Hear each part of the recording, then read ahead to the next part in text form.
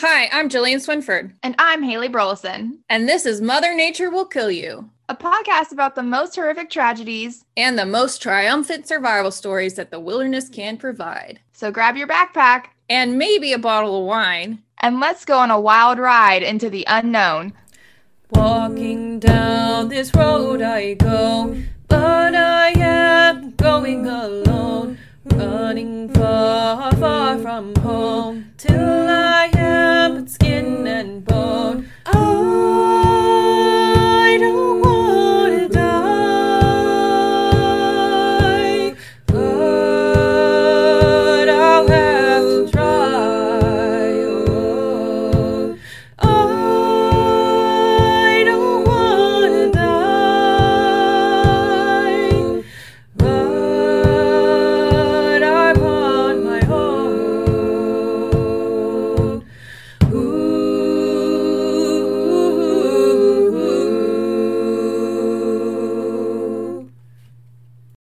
Cool. Hello, everybody, and happy Valentine's Day a week late. Yeah. Hope you spent time with your significant other or your friends, or even if you sat by yourself and ate charcuterie and drank wine. Treat yourself. That's what me and Corey did. Yeah. Our friend made us a charcuterie board that is beautiful and matches the yellow in our house. He had gotten special wood and everything for it, and it arrived 2 days ago. And so we made the charcuterie spread and drank wine and had a lazy Monday Valentine's Day, and it was perfect. I love that though. That's so nice. Yeah, because neither of us had to cook. We just had to chop up some cheese and spread. Meats and cheeses will fill you up too. Cut the cheese and spread the meat. Yeah. Your mom listens, Jillian. No, she doesn't. She actually doesn't. My dad does. Not anymore. Your dad's listening, Jillian. So I'm drinking over my leftover rosé from yesterday. That's nice. I thought about going to the store and getting a bottle of wine, but I really did not feel like dealing with the mayhem that is the store around 5:00. So absolutely I didn't do that. I nicknamed the Winn-Dixie here Hell. And I think it gives it a little bit more, I don't know, lightheartedness when I'm going to the store, because I'll text my boyfriend and I'll say, hey, I'm going to Hell. Do you need anything? Just kind of adds a little spice in there. Just a bit of spice.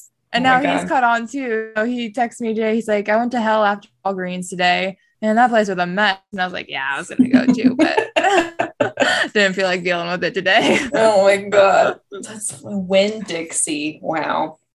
They're they mean well, but there's certain times of day where you have to go because it's less annoying. And the other times, it's just a freaking madhouse. No carts, no baskets, 1 or 2 lanes are open. Just carry everything in your arms. Yeah, the lines are just down the aisles because there's not enough people to work everything. And then the self-checkout is just a madhouse because no one understands the systems. Mm-hmm. So, and then salad is finally back in the store. And so people in the earlier times of the day, they'll grab all the salad. So if you go in the evening, there's no salad left. So it's just so much is happening. Oh my God. There was no cream cheese for 2 months. And on Facebook Marketplace down here, someone posted a photo of their cream cheese and jokingly was trying to sell it for $1,000. He's like, I know I got the good stuff. Yeah. Oh, so speaking of the madness of the Florida Keys, you got to go on a romantic trip to a very isolated key. Yeah, I know, that was pretty cool. So my boyfriend and I, for Christmas, we did not get each other Christmas gifts, and we just did a trip instead. And we never got to take the trip until this past weekend. And so ironically, it fell around Valentine's Day. So it was just kind of our Valentine's Day trip too. Great. Corey and I really do that all the time, where we'll, instead of getting gifts, we'll just go on a trip together. Yeah, I like more of the experience. So you give me a gift, I'm going to be appreciative for it, but it's just one of those things where the memory of a trip and all those things that we do together have more weight in my brain than someone giving me something. Absolutely. And it works vice versa too. Like, you know that mug that I got you? Mm-hmm. When you told me that you still have that mug, in my head, I was like, when did I get you that mug? Like, I just like, I just block out all the gifts I give to people too. And I'm just like, I don't remember any of that stuff. And I'm like, cool, I got you a gift. I'm glad you still like it and you use it still. I do. It's cute. So I'm not going to get rid of it. Yeah. But it just works vice versa for me too. But anyway, yeah. So we went to Dry Tortugas National Park, which it is in the Florida Keys, but it is very far from Key West. So I think it's about like 70 to 75 miles away from Key West. Mm-hmm. And it has a fort on it, like a military fort. It's called Fort Jefferson. The key itself is called Garden Key. And there's all these other keys that are around it. And like that's the Dry Tortuga National Park is really all of the coral reef water area that is the quote unquote national park. Because I think people go to the fort on Garden Key and just think like that's what the national park is, but it's really underwater is the park because that's where all the coral and snorkeling is and all that stuff. It's almost like a marine protected area. Yeah, exactly. In that way. Gotcha. Yeah. And so there's a key that's 3 miles from Garden Key. It's called Loggerhead Key. There's a lighthouse on it. Super cool. There's like another key that's just a sand patch now, but it's called Hospital Key because back in like the late 1800s when the fort was being built, there was a hospital on that key, and like that's where the sick people with yellow fever would go and all that stuff. So there's a lot of history there. I always thought that the fort was a military fort and it was only a military fort, but fun fact is it was a bustling little community back in the 1880s when it was being built. So they pretty much brought the workers brought their families and their slaves there. They're recognized as part of the National Underground Railroad Association, whatever that national like recognition is for the Underground Railroad, because there was, I think it was like 4 or 5 slaves tried to escape and they made it all the way up to Marathon, and which is in the Middle Keys. So they went 70 something miles to Key West and then another, I don't know, like 40, 50 miles to Marathon. And, they outsailed the people that were coming after them and they finally got captured. And some of them got sent back to their owners and the other just they went back to the fort to keep working.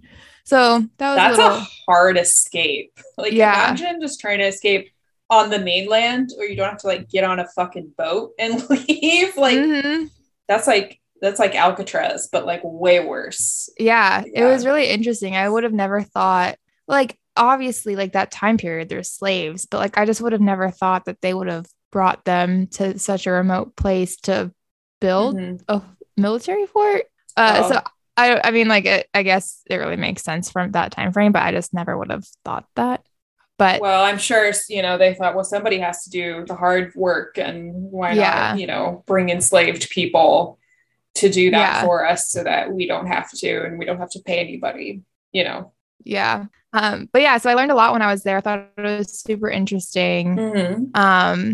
And I got my junior ranger badge. It was like a quote unquote letter to home. And there were like blank spaces in it that you had to fill in. And one of the words was scurvy. And I got it because of you, like knowing all of this stuff. Because you're welcome. Yeah. I thought of you. I was like, oh, Jillian would be so proud of me because I was filling out the workbook and it was saying something about how like people's gums were bleeding and stuff. And I was like, oh, they have scurvy. And like, that was I love talking about scurvy. Yeah. But it was just like one of those things where I was just like, man, Jillian put this bug in my brain. Now I'm thinking about it. It's like we're in the middle of nowhere in the ocean. There's like no resources. Like their bread was made out of bugs, sticks, dirt, and flour. Solid. That like, and like on the little informational boards that are around the quote unquote bakery, it says something about like how they would scrape off the black spots, but then eat the rest that they couldn't scrape off. Yeah, absolutely. I was like, oh my God, it's so gross. But yeah, there's a lot of like survival stuff going on in Dry Tortugas, not necessarily like in the big stories that we like to tell, but more in like the, it's just really hard to live there. Oh yeah. And the like conditions were not usually that good for anybody. So speaking of not good conditions, segue right into how we were camping. The camping was great. I will say that. And obviously, you know, we talk a lot about being prepared and looking at weather before you go and do things. Yeah. And so we had looked at the weather and so first of all, let me backtrack. We were camping Friday to Monday and weather was supposed to be turning Monday. Like it's supposed to be really windy on Monday. And so we took a seaplane out and that was fine. But my friend works at the park and he was telling me that like if there's like pretty much, I think it's probably like, I don't know, like 15 knots, something like that. Like the seaplane won't go in winds like that. And so we would just have to take the ferry back, which is like not a big deal. He can just like put us on the manifest. It's okay. He's like, just talk to the pilot when you see him on Sunday, like what they're going to do. Yeah. And so, and also mind you, there is no cell service out here. Like there, you can't just like text your friend, like, or look up the weather. You just are kind of like flying by the seat of your pants while you get out there. And so we had already known that Monday was going to be a little bit of a situation leaving, but Saturday night / early Sunday morning, it was like 2 a.m. to 5 a.m. A severe thunderstorm that wasn't even on the radar popped up. And it had to have been blowing 20 to 25 knots. Like the walls of my tent were just like caving in on us. Like the frame stayed sturdy. It was just like the fabric with like the wind was just blowing every which direction. And we just could not sleep. We were awake from 2 a.m. to 5 a.m. Just like all the rain. Like it was just like so hard. It was just coming down in all directions. The wind was coming from every direction. The thunder was so loud. It was like deafening sometimes. The lightning was so bright. Even when your eyes were closed, it was like blinding you. Like the lightning had struck and like it blinded me a little bit. I opened my eyes to try to help my boyfriend like fix a part of the tent because we had the vents open at the top of the tent and they're Velcroed up and you can unvelcro them from the inside if you just kind of hit it a bit. And so he was trying to like unvelcro it because like the rain was causing like some mist to come through the vents. And so we weren't getting wet, but we could like feel mist coming in. We're like, we should probably close that. And so like I like opened my eyes to try to help him. I'm like, babe, I can't see anything. I was like, it's so dark and I'm like seeing spots right now. Like it was horrible. Like, but we survived it. And when I woke up after I slept a little bit more, I was like, man, this is gonna be a good story for Jillian. She's gonna appreciate this one. So it gets better though. So after we survived that severe thunderstorm, now it's Sunday morning and in the middle of the night, we're like, man, what do we leave out? Do we leave anything out? Like, should we check on anything? And we're like, no, I'm sure it's fine. Like, we closed everything up. Like, there's not anything around. And we're like, what we did leave out, like, we'll just pick it up in the morning. Like, it's flown around. It's not it's not going to go far, you know? And so we wake up in the morning and we had 2 of those HDX black totes with the yellow lids that snap down and stuff. I had my Sony Alpha 3 in the freaking dry tote, but I guess we did not snap the lid on all the way because the wind picked the lid up and flew it up. And there was about a foot of water in that tote when we got to it in the morning. Good. And so my $4,000 camera was sitting in a foot of water for God knows how long. Oh no. So that was really the only thing that got ruined and all of that. And my boyfriend felt so bad But I was like, honestly, like they're just things. Like it sucks for sure. Definitely sucks. Don't get me wrong. I definitely took a punch to the gut, but like it would have been worse if like the tent collapsed or like there was a hole in it and we got flooded with everything, like I can send the camera into Sony to get fixed. It's sitting in rice right now, but like I'm gonna try to send it in to get fixed and see what happens. But yeah, that was a punch to the gut. And then so a couple hours later, one of the park law enforcement officers comes up and he goes, "Oh, did you guys hear the news?" And we're like, "No, what?" He's like, "Oh, the ferry's not coming today." And we're like, "What?" Because we had planned to play it safe and go home on Sunday when the weather was better than what the weather's going to be on Monday, so we could get home without any trouble with heavy seas or anything. Right. But I guess the storm that came over us that early in the morning had made its way up to Key West, and like all the transportation just like did not go. And so on Sunday, everyone that planned to leave was just kind of stuck there. And also knowing that the weather on Monday was going to be bad, we were like, well, what the fuck? Are they going to come tomorrow? And they're like, I don't know, probably not. We're like, so what the fuck are we going to do? Are we stuck here till Tuesday?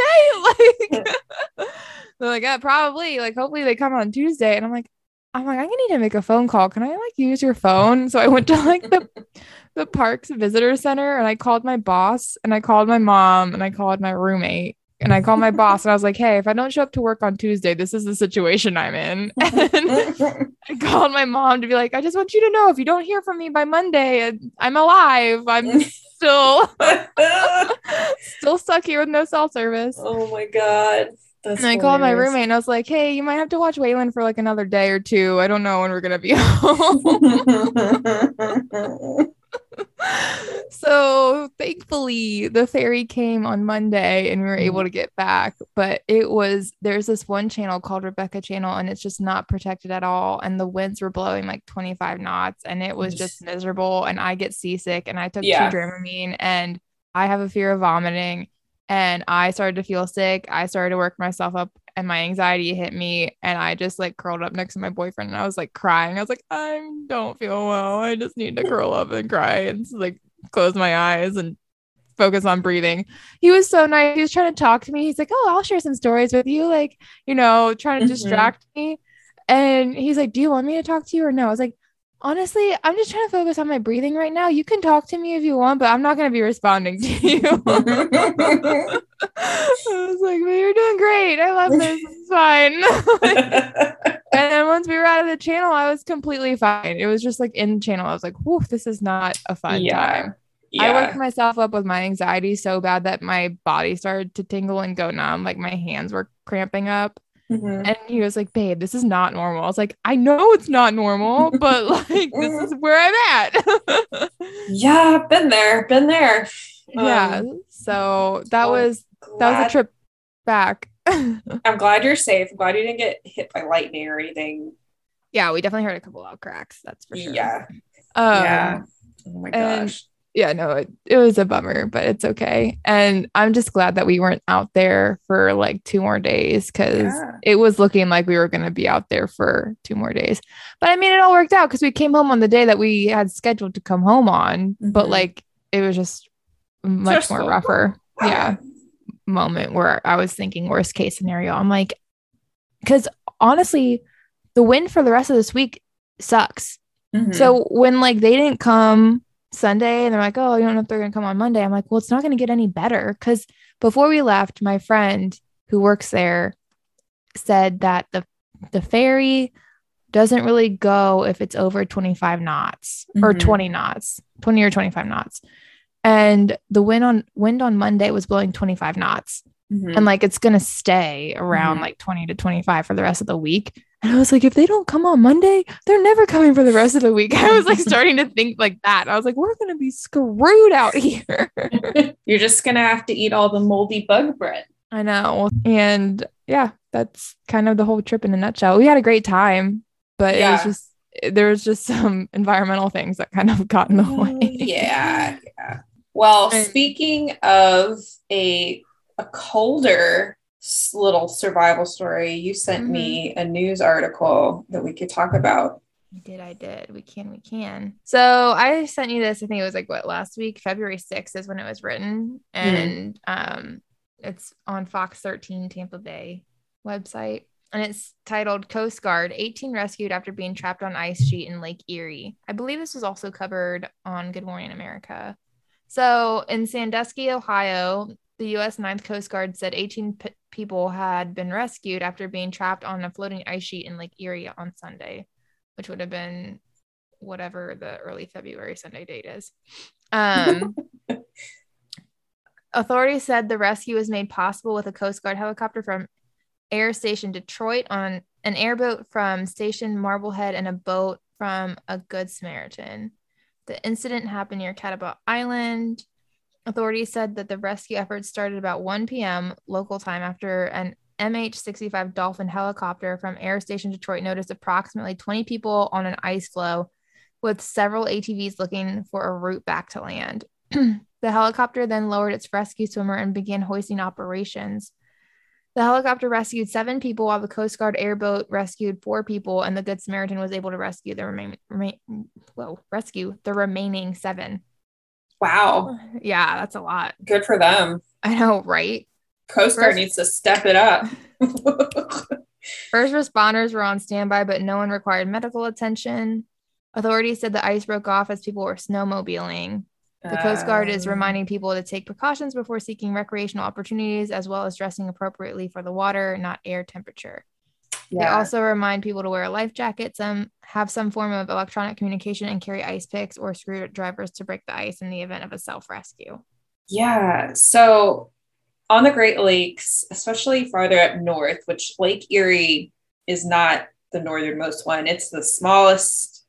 Well, no, or Ontario might be smaller, but it's one of the smaller ones up by like New York. And but I used to go to the Great Lakes all the time with my family when we visit. My parents are from Michigan. We talked about this on our Edmund Fitzgerald episode about that ship that sunk in Lake Superior. And a lot of places, when it's wintertime, completely freeze over. And so you can use snowmobiles to get across to like islands and stuff, especially up north. There's this island in, technically, I think it's in Huron, Lake Huron. And it's called Mackinac Island, which we've talked about Mackinac Island. But the only way to get to it in the wintertime is by snowmobile. Mm-hmm. But you're going across like impossibly deep Great Lakes ice, like over, a big channel. And so I guess that's why I was wondering, like, why were these people they were just hanging out? Yeah. Doing some donuts on the ice, I guess. I guess so. Just cut a hole by accident. It's so interesting, but that's really good that, they were able to rescue everyone. Because if you fall in that water during this time of year, you're fucking toast. Like, you're for sure.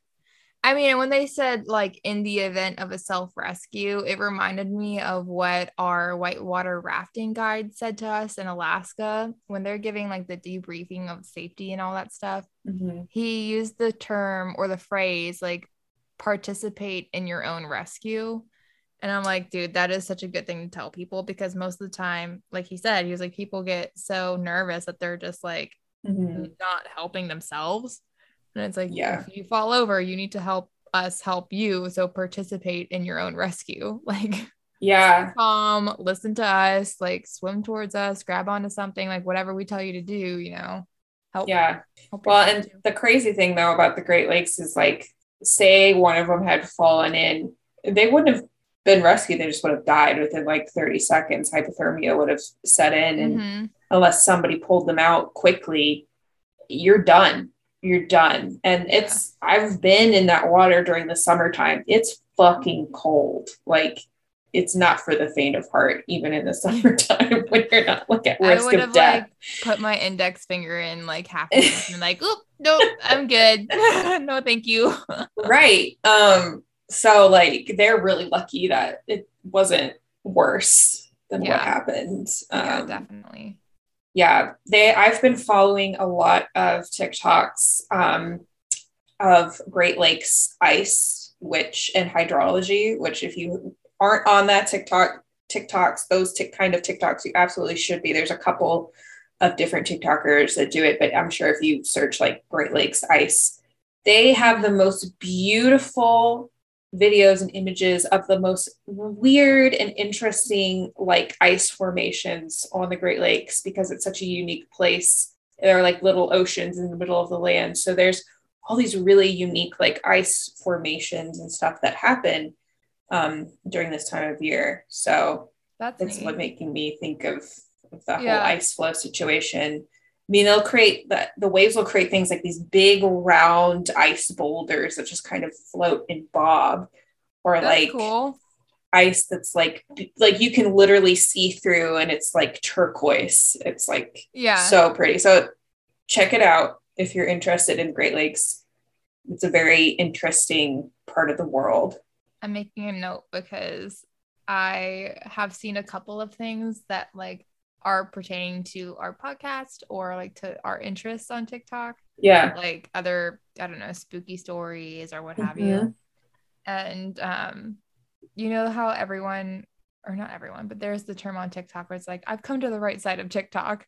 Yeah. And it's like when you're on like those kinds of pages, every time I find one of those, I'm like, yep, I'm on the right side of TikTok right now. Like this is where I need to be. Yeah. Okay. Well, I'm glad they got rescued. Yeah. That's that. All right. So let's hop into it. Yeah. So, you know, I like to talk about like freezing to death. That's like my favorite, you know, story to tell. I like talking about cold places. Yeah. We're not doing that today. We're actually going somewhere where we're warm that we've never gone before. We're going to the Amazon. Grab your backpacks. Dora. Dora. Sorry.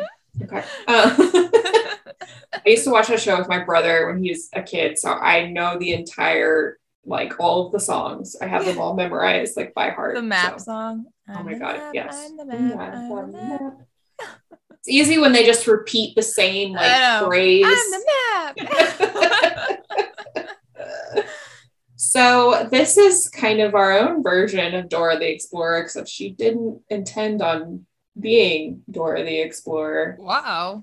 Yeah, so it was definitely a situation that she, our leading lady, didn't want to find herself in.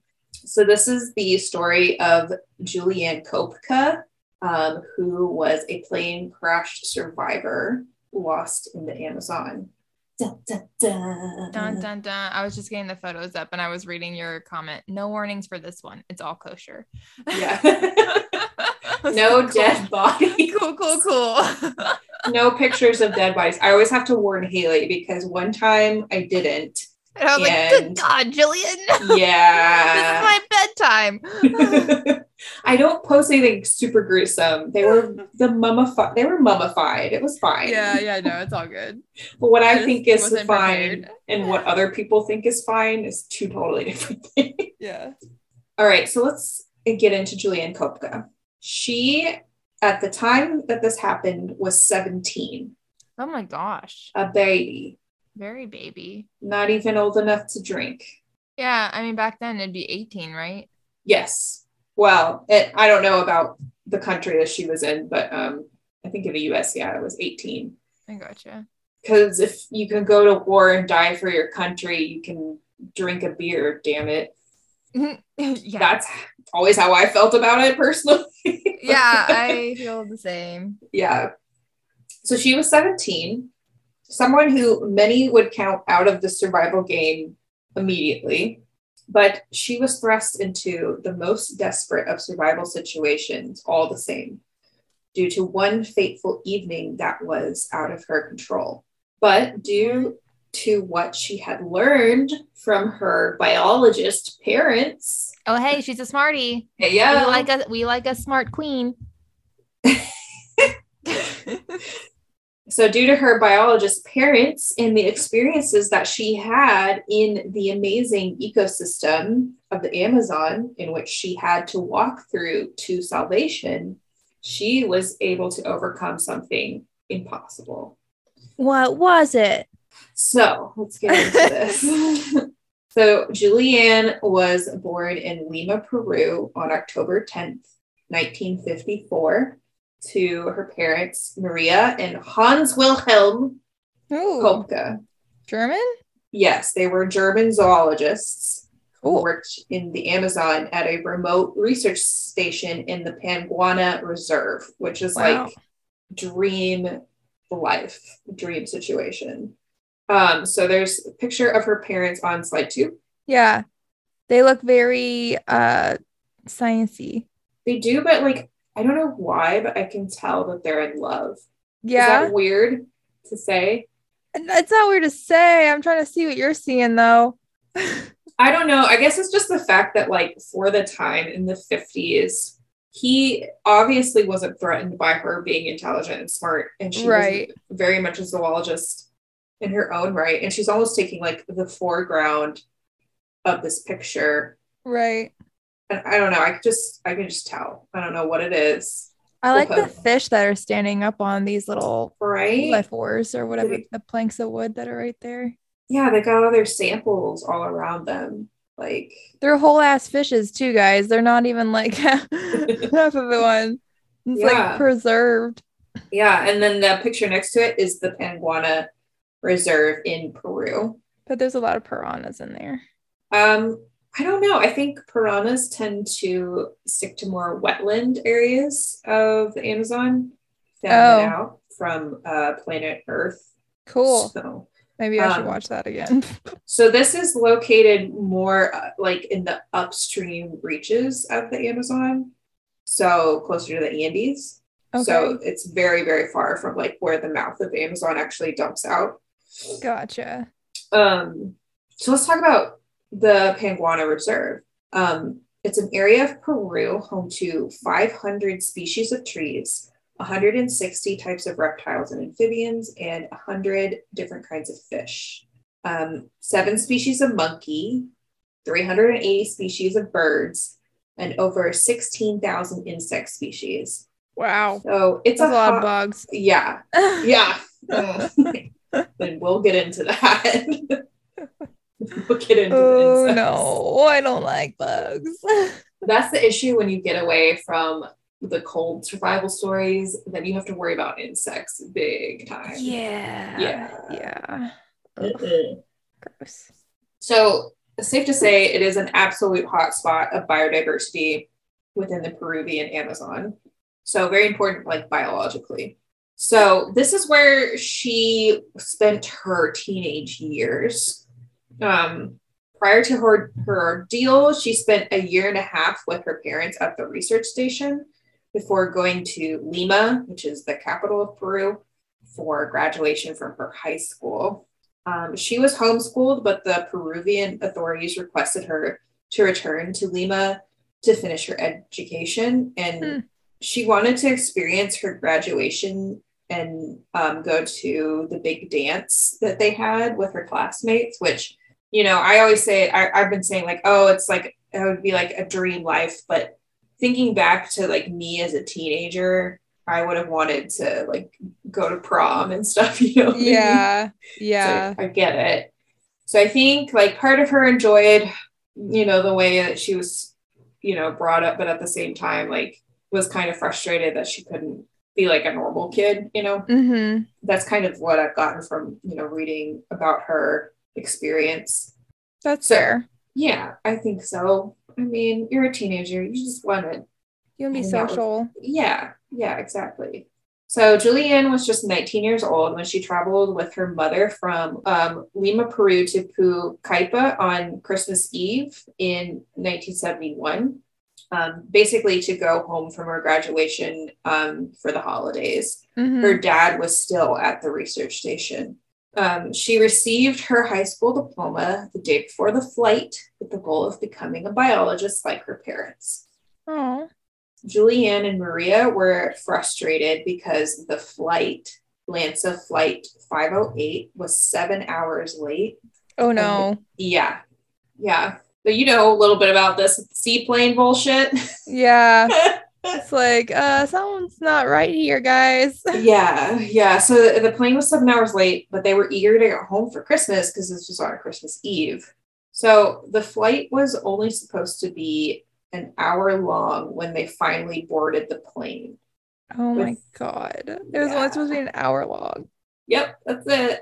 But they were going over like one of the most remote parts of the country. Yeah. Which included the Pinguana Reserve.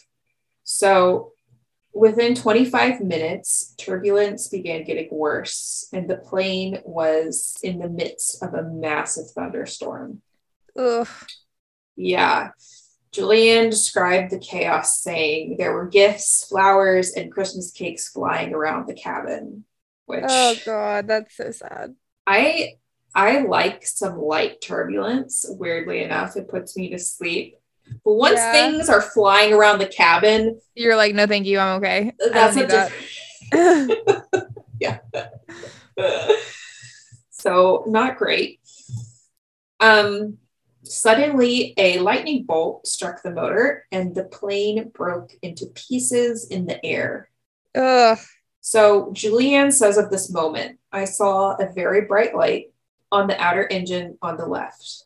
My mother said very calmly, that is the end. It is all over. Oh no. Those were the last words that Julianne ever heard from her mother. Oh my God, get out of here. So she said she could hear the screams of passengers in the motor until suddenly all she could hear was the wind.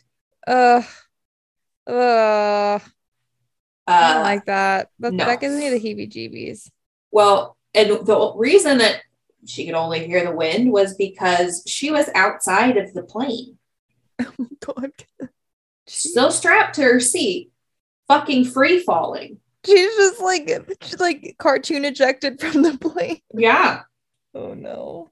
Yeah. So she could see the canopy spiraling below her of the forest. And then she lost consciousness and remembered nothing of the impact. Yeah, I would have blacked out. Guess how many feet she fell in total? I'm gonna say a couple thousand. Give me a number. Right about a couple thousand, but 2,300. Way low.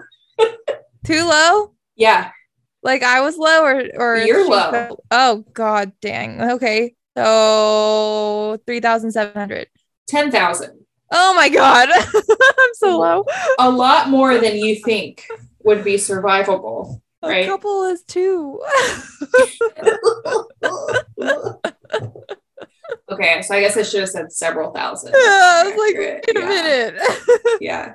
So the following day, she woke up, somehow surviving the fall. I wonder how she survived that. Well, there's some theories about that. So her ordeal, however, was far from over because she's in the middle of nowhere at this point. Yeah. So it's thought that she actually landed in the canopy of the forest. Okay. Which cushioned the impact before she crashed to the ground. She woke up and her first thought was, I survived an air crash. Cool. Very like, hey, I'm alive. Hey, I'm alive. This story is giving very much Helen Clavin's story about her plane crash in Alaska, right? Mm-hmm. So even though she was alive, she did have a lot of injuries. She had a broken collarbone, gashes on her calf and shoulder. She had ruptured a ligament in her knee, but she could walk. She also had one eye swollen shut, and her field of vision in the other eye was basically narrowed to a slit. Oh no. So she was mobile, but not well off. No, not by any means. So it's not like she just miraculously came out of this completely unhurt or uninjured. Mm-hmm. I imagine landing in a tree would do that to you. Yeah. So, sure. Yeah. So it actually took her a full half a day to get up and fully like assess the situation. She was also completely soaked and covered in mud because it had been raining the night before. So she's soaking wet, right? Oh God. And she was only wearing a short sleeveless mini dress and had one white sandal. So if you look at slide 1, you can kind of see what she was wearing at the time. That was at her graduation. Something similar, like a little cap sleeve baby doll dress. Right, because it's the southern hemisphere and it's warm during this time of year. Mm-hmm. And I mean, it's the Amazon. It's always warm, right? Yeah, definitely. It's close to the equator. But so it's 1960s. She's a young girl in the 60s, and she's wearing, or sorry, it was early 70s, but you know, she's wearing a little sundress, right? Mm-hmm. And she had a sandal, just one. Because her other one flew off. Right. Because she literally flew out of a plane. Fell from the sky. And you can also see the crash site as well. So they're trying to go to Pool Kalpa. Yeah, like they're real close. They were probably like another 20 minutes away from landing. Yeah. They're probably on their descent almost. Mm-hmm. Yeah. So she also was missing her glasses. She needed glasses to see, but with the swollen eyes, it's not like they would have been particularly useful. Yeah. So she's cannot really see very well. But she was listening to the calls of the birds and the frogs and began to recognize the sounds. That's awesome. Right. Because she was actually in the Panguana Reserve. Yeah. Which was the same jungle that she had spent a year and a half on the research station. Yeah, so she knew everything that she was hearing for the most part. So she had an idea of where she didn't necessarily know where she was, like, within the reserve, but she knew, you know, there might be things that she could use to her advantage. Yeah. Like, she knew the flora and fauna, essentially, which is rad. Like, rad AF. Yeah. Because I can barely recognize most of our bird calls. And Panguana is big. It's a big area, so it's not like she was like a mile away from the research station or something like that. But yeah. So she began to try to get to civilization. Without her glasses, she would use her one shoed foot to test the ground ahead of her as she began to trek through the forest and assuming to make sure she wasn't stepping on a sharp rock or a stick or a snake, you know? That's smart. Yeah. So granted, it is the sandals, so it's not that much protection, but it's better than nothing. She began to look for her mother and came across a small stream where she drank water. She remembered some survival advice from her father. And he said, if you see water, follow it downstream. That's where civilization is. And that's something else that I think my dad taught me. Like, if you're ever lost in the woods, it's like a general tactic. That's when we were in Utah doing the fish sampling studies, surveys, what have you. We would walk along one of the rivers or streams. Like, we would walk along some type of little body of water like that. And excuse me, I always like made a mental note of where that was, because in my head I was like, if I get lost, I'm just going to go right back to the stream and I'll be okay. I'll figure it out. I was doing this project way before I got any of my marine science internships or anything nearby where we lived in Haymarket, Bull Run Mountain Conservancy. And I was doing a project with them in the Smithsonian. Basically, we were growing American chestnut trees in the woods and basically seeing, like, you know, herbivory from deer and stuff like that. If like a fence would protect the plants or not. But Anyway, it involved a lot of wandering around in the woods with a GPS.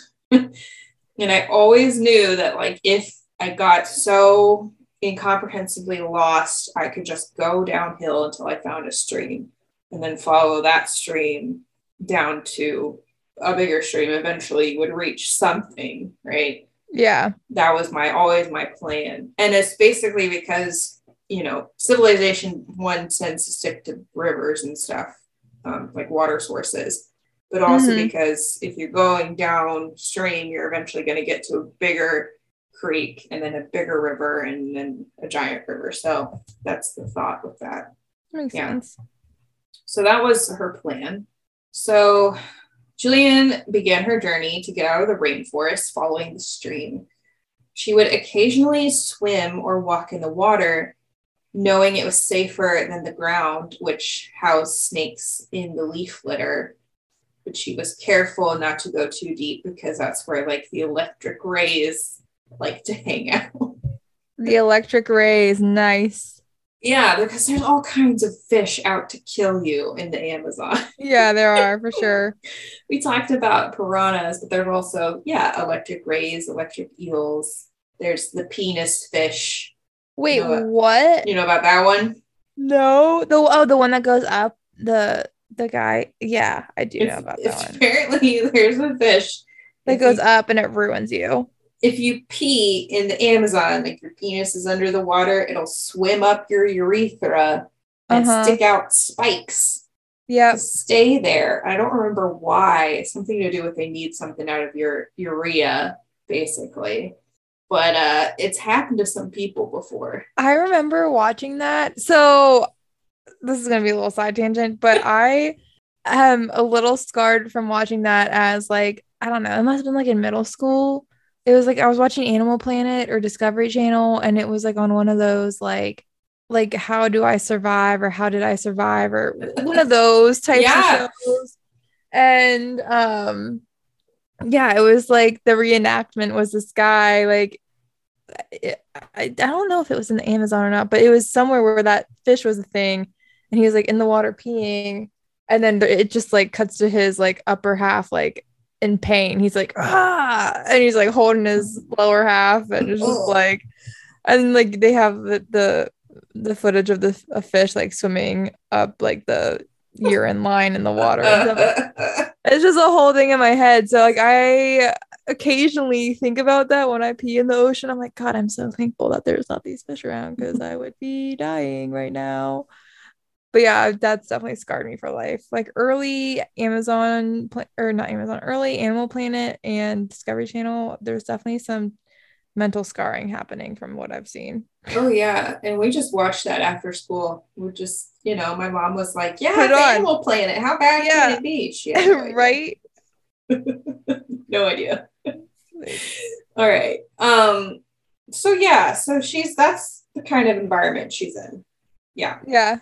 So so at the original crash site, she had found a bag of sweets, but she had finished them within days and had nothing else to eat and began to starve.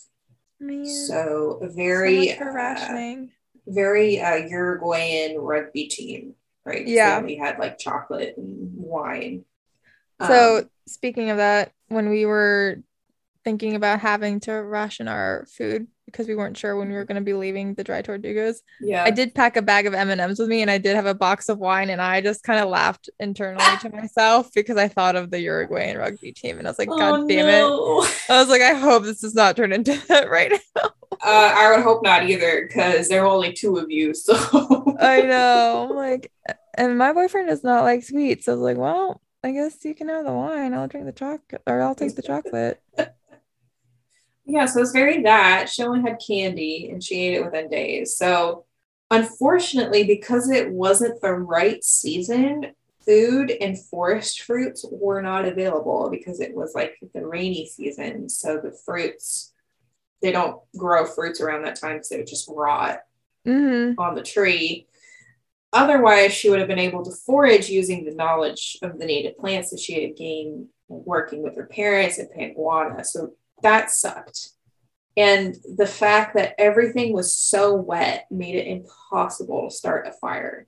I'm sure. Yeah. So, in addition, because she wasn't wearing much, she was exposed to the hot and rainy environment during the day and the cold, wet at night, making the journey a miserable slog. So, this is like the worst time for this to happen. Yeah, definitely. I mean, it's when is it ever a good time? But like it's never a good time to fall 10,000 feet, but just make sure it's not the rainy season when you do it. yeah, but like, yeah, environment wise, like it's not a great like condition for her to be in. On the fourth day after the crash, Julianne heard a noise she recognized as a king vulture. She knew that king vultures only land when there's a lot of carrion or, dead animals. Mm-hmm. And she immediately knew that the vulture was scavenging bodies from the crash. Ugh. So, and so when this plane broke apart in the air, it like spread out parts and people everywhere, right? Oh yeah, I'm sure. So she cautiously approached this new crash site and found a few dead passengers still strapped to their seats. That's very traumatizing. Yes. This poor little, I mean, not little, but 17-year-old. She's going to need a lot of therapy. Exactly. So one of these people was a woman, and Julianne was terrified, thinking at first that this woman may be her mother. But then she noticed pink nail polish on the woman's nails and realized it wasn't her mother because her mother never painted her nails. Okay. So it wasn't her mom. And she gathered what she could from the site and moved on. I remember they did this story on My Favorite Murder a while ago. And oh, yeah? Yeah, because Karen Kilgariff is into survival stories now. That's cool. But I remember them talking about how kind of sad it is that like this woman painted her nails getting ready for the day, not even thinking about that this would happen to her. Oh yeah. And that's how Julianne was able to determine that it wasn't her mom. Yeah, it's like the small stuff, right? Like the tattoos and the fingernail polish and like the rings or whatever. Like it's just, I mean, these were people. These are fully functioning people who are just living their lives. Plane crashes freak me out. They're starting to freak me out more as they get older. So when we were taking the seaplane, we passed over a shipwreck, and that was part of like the seaplane spiel. It's like a little bit of a tourism attraction too. Right. And in my head, I was like, if we crash, I'm going to swim right to that shipwreck because that's clearly a site that they point out to people on their seaplane tours on the way to the Dry Tortugas. And I'm just going to sit my happy ass. Like the mast is like still stuck out of the water. I was like, I will just sit my happy ass on top of that mast and I will just wave at the planes going by and hopefully someone sees me. This is what I've done to you. I've made you start thinking this way. Yeah. Thanks. You're welcome. I'm sure one day it'll pay off. I mean, you'll be prepared, right? Yes, for sure. Yeah. So around this day, Julianne started hearing rescue planes and helicopters above her, but the canopy was so dense, they were not able to see her. Oh, God. Had nothing to like flag them down. That's so frustrating. Right, because she couldn't start a fire, so she couldn't smoke. The crash actually prompted the biggest rescue search in Peru's history. Excuse me. However, due to the density of the forest, they couldn't even find the wreckage of the crash. Oh, God. Yeah, because like the canopy, it's just, you just see green. Yeah. I mean, it's one of the most high biomass ecosystems on the planet, meaning that it's got so much vegetation and life and animals that it's just so crowded and dense. So they couldn't even find the wreckage. So Julianne continued on because she didn't really have another option. She became too weak to stand due to exhaustion, starvation, and her injuries. And for days, she just drifted along the banks of a large river that she had found, letting the flow do the work for her. Yeah, that makes sense. She did this. Save your energy. Yeah, she did it for days. And she was wet all the time anyway. So Because she's like, doesn't matter to me. Right. So her wounds were getting worse. And I'm going to say a trigger warning here. We're going to get a little gross. So if you don't want to listen to this shit, skip forward like maybe a minute. So she knew a wound on her arm was becoming infested with maggots. Yuck, I hate that. Yeah. So on day 10 of her ordeal, however, her luck changed. Yeah. She saw a boat, and at first, thinking she was hallucinating, she walked up to it and touched it, finding that it was real. From here, she saw a small path into the jungle where she found the hut with an outboard motor and a liter of gasoline. Oh, yeah? Which you would think, we'll put it in the engine and go down the river, but she was more worried about her maggot wound. Yeah. She remembered her father treating a dog that had a wound infested with maggots back on the reserve. Mm-hmm. And he just poured gasoline on the wound. And lit it on fire? No. Oh. To suffocate the maggots, because the fume will suffocate them. So they'll come out of the wound.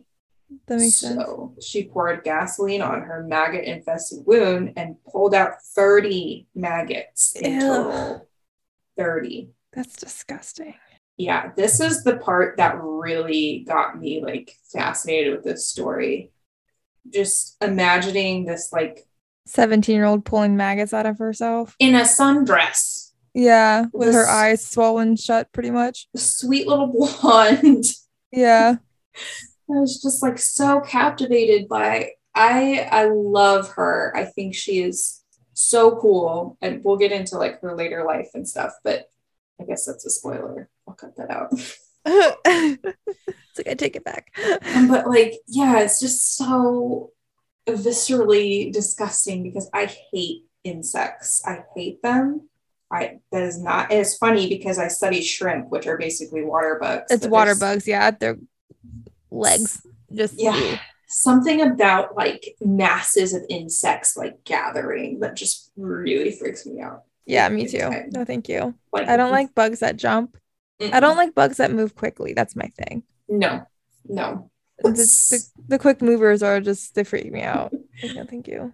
I don't like them, and I've never liked them. And you know what? That's okay. I think we're allowed to pass. Yeah. Because I like a lot of other animals that most people don't like. That's fair. Like, I'll pick up a sea cucumber before I pick up a caterpillar. True. You know what really freaks me out is isopods. I won't touch those either. There's some giant isopods that's at one of these like aquarium attractions that's down the Keys. Mm-hmm. And my boyfriend and I went recently, and they have holes in the top of the tank, and you can like stick your hand in, and, like, touch them. And he did it, and I was like, "Oh, that's so gross." And he's like, "Touch it." I was like, "No, I'm not touching that thing." Like, it freaks me out. Like, those are water bugs. Like, I don't like bugs. Those are gross. They're just roly-polies. But they're just like, they were so big. Mm-hmm. Oh, I don't like it. Yeah, they have some now at the Virginia Living Museum, actually. Do they? Mm-hmm. Ugh. Yeah. That's like one of the new exhibits. But they're so cool. That's weird me out. That's the one that I'm fine with because I love roly-polies. But they're not technically insects either. So anyway, I don't like bugs, and maggots are gross. So yes, me too. Couldn't confirm. All right, so after doing all of that, Julianne then spent the night exhausted by her efforts. The next morning, she awoke to voices and found 3 men outside the hut. She said, "The first man I saw seemed like an angel." This is her describing seeing human life for the first time since the crash. And this is day 10. Mm-hmm. The men, however, were frightened of her, thinking that she could be a water spirit called Yemen Habut. Oh my God. Who's a water goddess that was, in their mythology, a hybrid of a water dolphin and a blonde, white-skinned woman.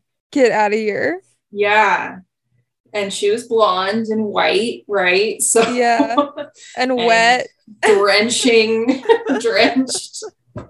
But she then introduced herself in Spanish and explained what had happened, and the men treated her wounds and gave her food immediately, having prior knowledge of that big search for Lanza Flight 508 that was going on. Mm-hmm. So immediately, they were able to figure it out. Julianne stayed with them for another night before they took her out the next day to a small hospital at a nearby town. So nice. So she's okay. She's okay. She survived the ordeal, and Kopka was reunited with her father. She never found her mom. I will get into that. Okay. Yeah. She describes the moment as, he could barely talk, and in the first moment we just held each other, which it's just, you can tell that he loves her so much, because that's like overwhelmed with emotion that you can't talk. Yeah. So after days of recovery for her, because she was a mess, she began to help authorities locate the plane. Yeah. And after a few days, they were able to ID the dead bodies from the crash. Oh. On January 12th, they found her mother's body. That's sad. It was determined that her mother had initially survived the crash. Oh.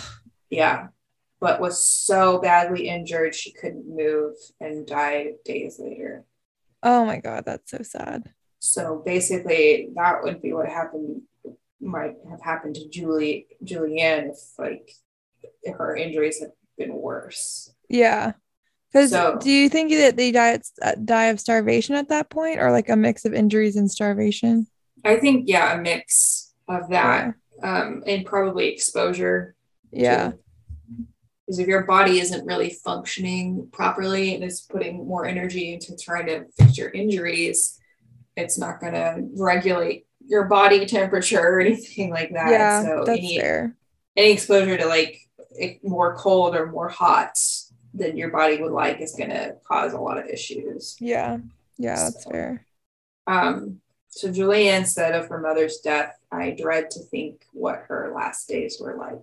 Yeah, jeez. I'm glad that she didn't find her mother's body, because that would have been very, very traumatizing. Mm-hmm. Of the 91 people on the plane, Julianne Kopka was the sole survivor. Oh my God. Yeah. So it's not usual that you survive a plane crash like that. No. And it wasn't really a crash. The plane, like I said, had broken into pieces 2 miles above the ground. God. And this is the deadliest lightning strike disaster in aviation history in the world. I bet. Yeah. So this story kind of captivated certainly the region and the world for a little while. Yeah. Because it's just such a captivating, interesting story. So unfortunately, initially she achieved some fame from the disaster when an Italian biopic came out about it in 1974 called Miracles Still Happen. But she was portrayed as a hysterical moron and a silly screaming girl because she was 17 instead of the confident and knowledgeable young woman she was. That's annoying. Yeah.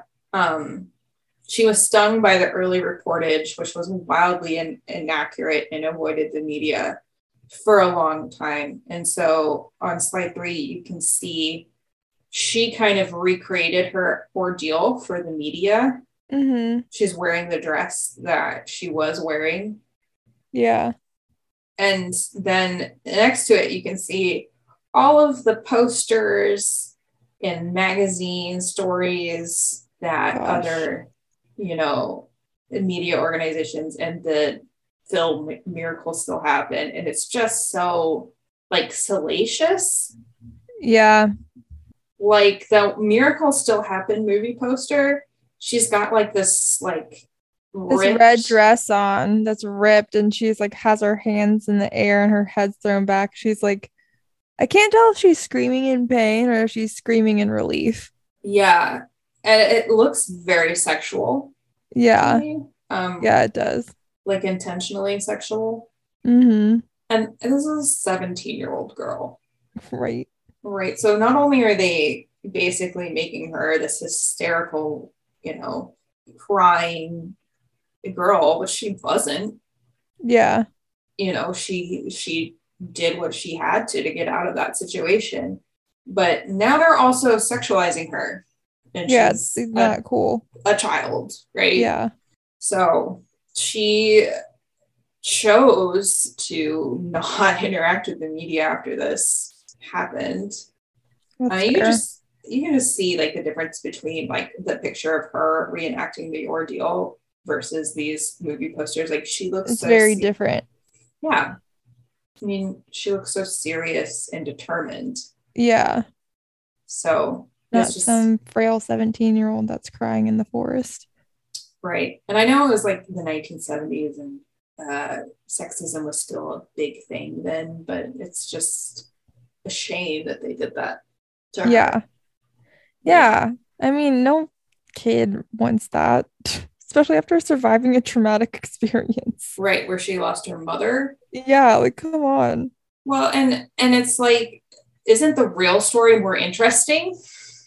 The fact that she is calm and cool-headed. I know, right? No, they need to make it more dramatic. It's the drama that sells. The drama. Yeah, absolutely. But eventually in 1980, she went to study biology at the University of Kiel in Germany and received her PhD. She then returned to Peru to research mammalogy and married Eric Diller, who was an entomologist who studied parasitic wasps. Super cool. That is cool. Julianne was drawn back to Panguana and spent 18 months of residence there getting her master's studying diurnal butterflies and a PhD studying bats. Cool. So she's fucking cool. She's kind of a hero for me. Yeah, no, it sounds like it. 19 years later, after the death of her father, she took over as director of Panguana. Cool. In 1998, she returned to the crash site for Werner Herzog's documentary Wings of Hope about her story. That's nice. So she finally got to tell her story and had, a world-class director to do it. Yeah. And what's more, Herzog had actually narrowly missed taking the exact same flight. Oh, really? Yes, when he was scouting locations for another work of his, The Wrath of God. And this process helped her focus on the incident from a distance and gain a sense of closure that she still hadn't gotten at this point, since she had never gone to therapy or was offered formal counseling. Yeah. Because it was the 1970s and they didn't believe in any of that shit. Yeah. This prompted her to write her memoir called When I Fell from the Sky. Wow. So on slide 4, you can see her at the crash site, which the pieces of the plane are still there, where she went with Werner Herzog in 98. That's amazing. I know. So the story is not only and then the other picture is her as the director of the Panguana Reserve to this day. That's also incredible and very well deserved, I'm sure. Mm-hmm. So the story is not only a story of courage, intelligence, and tenacious endurance in the face of insurmountable odds. It's also about how this young woman dealt with her grief during this whole experience. Mm-hmm. Julianne, whether consciously or subconsciously, knew there was a high chance that her mother was dead, but vowed to move forward anyway, one step at a time, using what she had learned from her mother in Panguana to survive. During her ordeal, she vowed, "If I stayed alive, I would devote my life to a meaningful cause that served nature and humanity." Because of her efforts, in 2011, the Peruvian government declared Panguana a private conservation area, protecting this important hotspot of diversity for decades to come, which is something that I think her mother, biologist Maria Kopka, would be very proud of. Yeah, definitely. I would say so. So that's the story of Julianne Kopka and how she fell 10,000 feet into the Amazon. That's insane. That was a good story, though. I really like that one. I love her. She has now become like a low-key personal hero of mine. Yeah. Because she's doing such amazing work, like to this day, preserving these areas of the Amazon that wouldn't otherwise be cut down for farming or logging. You know, they're so important. She's saving a whole ecosystem, really. One that she had to like go through this awful ordeal in. Yeah, that's great. It's a great story. I'm glad she survived. I'm sad about her mom, but I know. I'm glad she survived.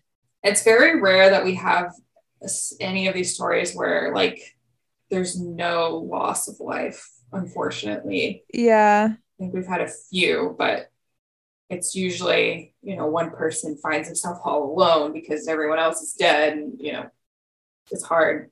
Except for Shackleton. He managed to keep everybody alive. I was just about to say, except for Shackleton. I actually he figured it out somehow. Yeah, that's why that story is so bonkers to me, because like there's no way that should have worked. No. I'm almost like, is it a conspiracy? Is it even true? I'm just kidding, everybody. It's like, let's not go down that rabbit hole now. So yeah, it is awful, you know, what happened to everybody else. Yeah. And like stories like that, and like Helen Clapp and Ralph Flores, that other plane crash story we talked about. Mm-hmm. Where he like wanted to convert her to his religion. Yes, that one. Yeah. Really freak me out now. Make me freak out about like small planes. Yeah. Yeah. That's fair. I'm glad that I went on a seaplane before we talked about this one. I always do this to you. I know. I'm going to be flying next weekend too anyway. So it's like, cool. Well, the next one is going to involve skiing and dog sledding. So unless you're doing any of that, I think I'm good on that. Yeah, I'm good on that one. Definitely good on that one. All right. Well, wrap this one up. Yeah, let's bring the mood up. Talk about happy things. Why don't you go first? Okay. I guess my little happy thing right now is that the weather was nice today, and I set up the sunroom that we had, because remember it was full of water like 2 weeks ago. Mm-hmm. So I finally dried everything out and set it back up, and sat out there tonight while Corey was making dinner, and it was just so nice to sit there with our puppy and just hang out in the nice weather. So that was nice. And then also going to New Orleans next month. Yeah. Which I'm pretty excited about because I've never been. So we're going at the end of the month, and I'm really excited to like eat my way through that city. Yes, I think you'll like it. I've been once, but I've been there just one time for like a couple hours. So yeah, it was fun while I was there. So hopefully it's only like 7 hours away by car. So that's not too bad. It's definitely like a day's worth of driving, but it's like doable for two people to do it. And then like if you guys stay for a couple of days, I feel like it's kind of worth it. Right. And I'm like, while we're here, we might as well, right? Yeah, for sure. So my happy thing, is so my happy thing is coming up not this weekend but next weekend, but I get to go home. It's kind of going home for a sad reason, but at least I get to go home and see my family. Yeah. But yeah, I get to go home for a couple of days, and my best friend is getting married, so we're gonna do some wedding dress shopping when I'm home. Ooh. Yeah, so that'll be fun. And yeah, that's just kind of, it's not this weekend, but it's next weekend when I'll be home. Yeah, that's kind of my happy thing.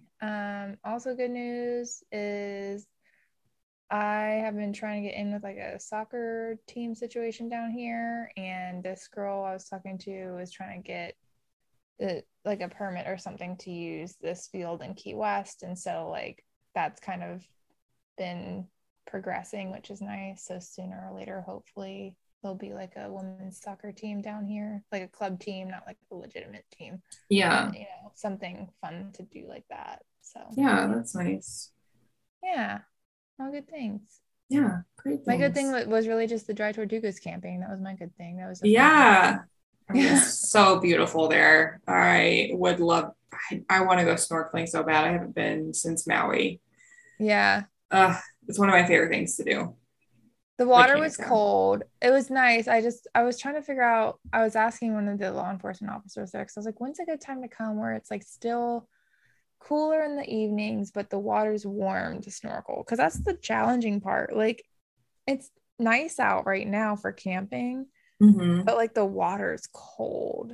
And then like, you just put on your wetsuit and go, baby.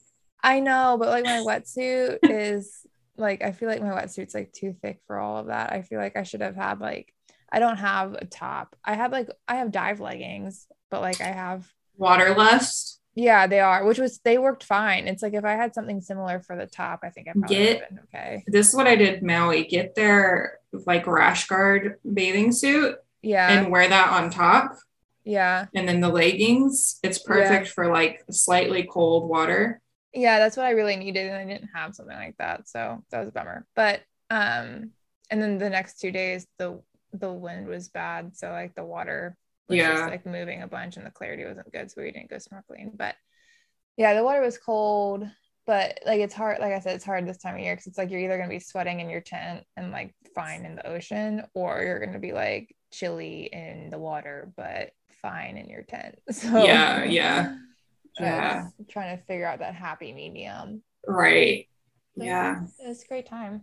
That was my happy thing. Well, let's I didn't do my citations. Let me do that real quick and then finish this out. So my sources for this story was The Incredible Story of Julian Kopka, the teenager who fell 10,000 feet and trekked the jungle for 11 days by Kara Goldfarb of All That Is Interesting. Julian Kopka, How I Survived a Plane Crash by Julian Kopka for BBC News. And She Fell Nearly 2 Miles and Walked Away by Franz Lids of the New York Times. So those are my sources. So if our listeners want to find us, where can they do that? You guys can find us. Ooh, my voice just crackled. You guys can find us on the socials. We are on Instagram at Mother Nature Will Kill You Podcast. We're on Twitter at MNWKY Podcast. And we have a website, mothernaturewillkillyoupodcast.com, and you can listen to us there, or you could listen to us on any streaming platform like Spotify Podcast, Apple Podcast, or Google Podcast. And if you want to submit a survival story of your own, you don't have to have survived a plane crash and spent 10 days in the Amazon. But if you have, I want to hear about it, and Haley wants to hear about it. Yeah. But it can be anything, like an uncomfortable situation you were in nature, like for example, Haley's story today about possibly being stranded for a whole week. Dry Tortugas. So it doesn't have to be anything like super crazy, but if you have a story, please submit it to us on the website. We have a contact form on there for you to submit your story, so please do that. And then if you want to support the podcast and you don't want to spend any money, please give us a 5-star review on any of the listening platforms. It helps us basically with the algorithms. It helps us like work our way up the charts so that more people can see us and listen to us. And so it's really, really helpful. So please do that as well. Yep. And thanks for listening. I should Thank probably start saying that because I haven't really. Just like, thanks for listening to us talk for an hour and a half. Thanks for listening to us word vomit about our lives and stick a survival story in there as well. Somehow some people find us interesting. Some people find us wildly entertaining, which I love. That's great. All right. So with that, until next time, stay safe, but most of all, stay curious, explorers. See you later. Happy Valentine's. I need to go to bed. I'm so tired.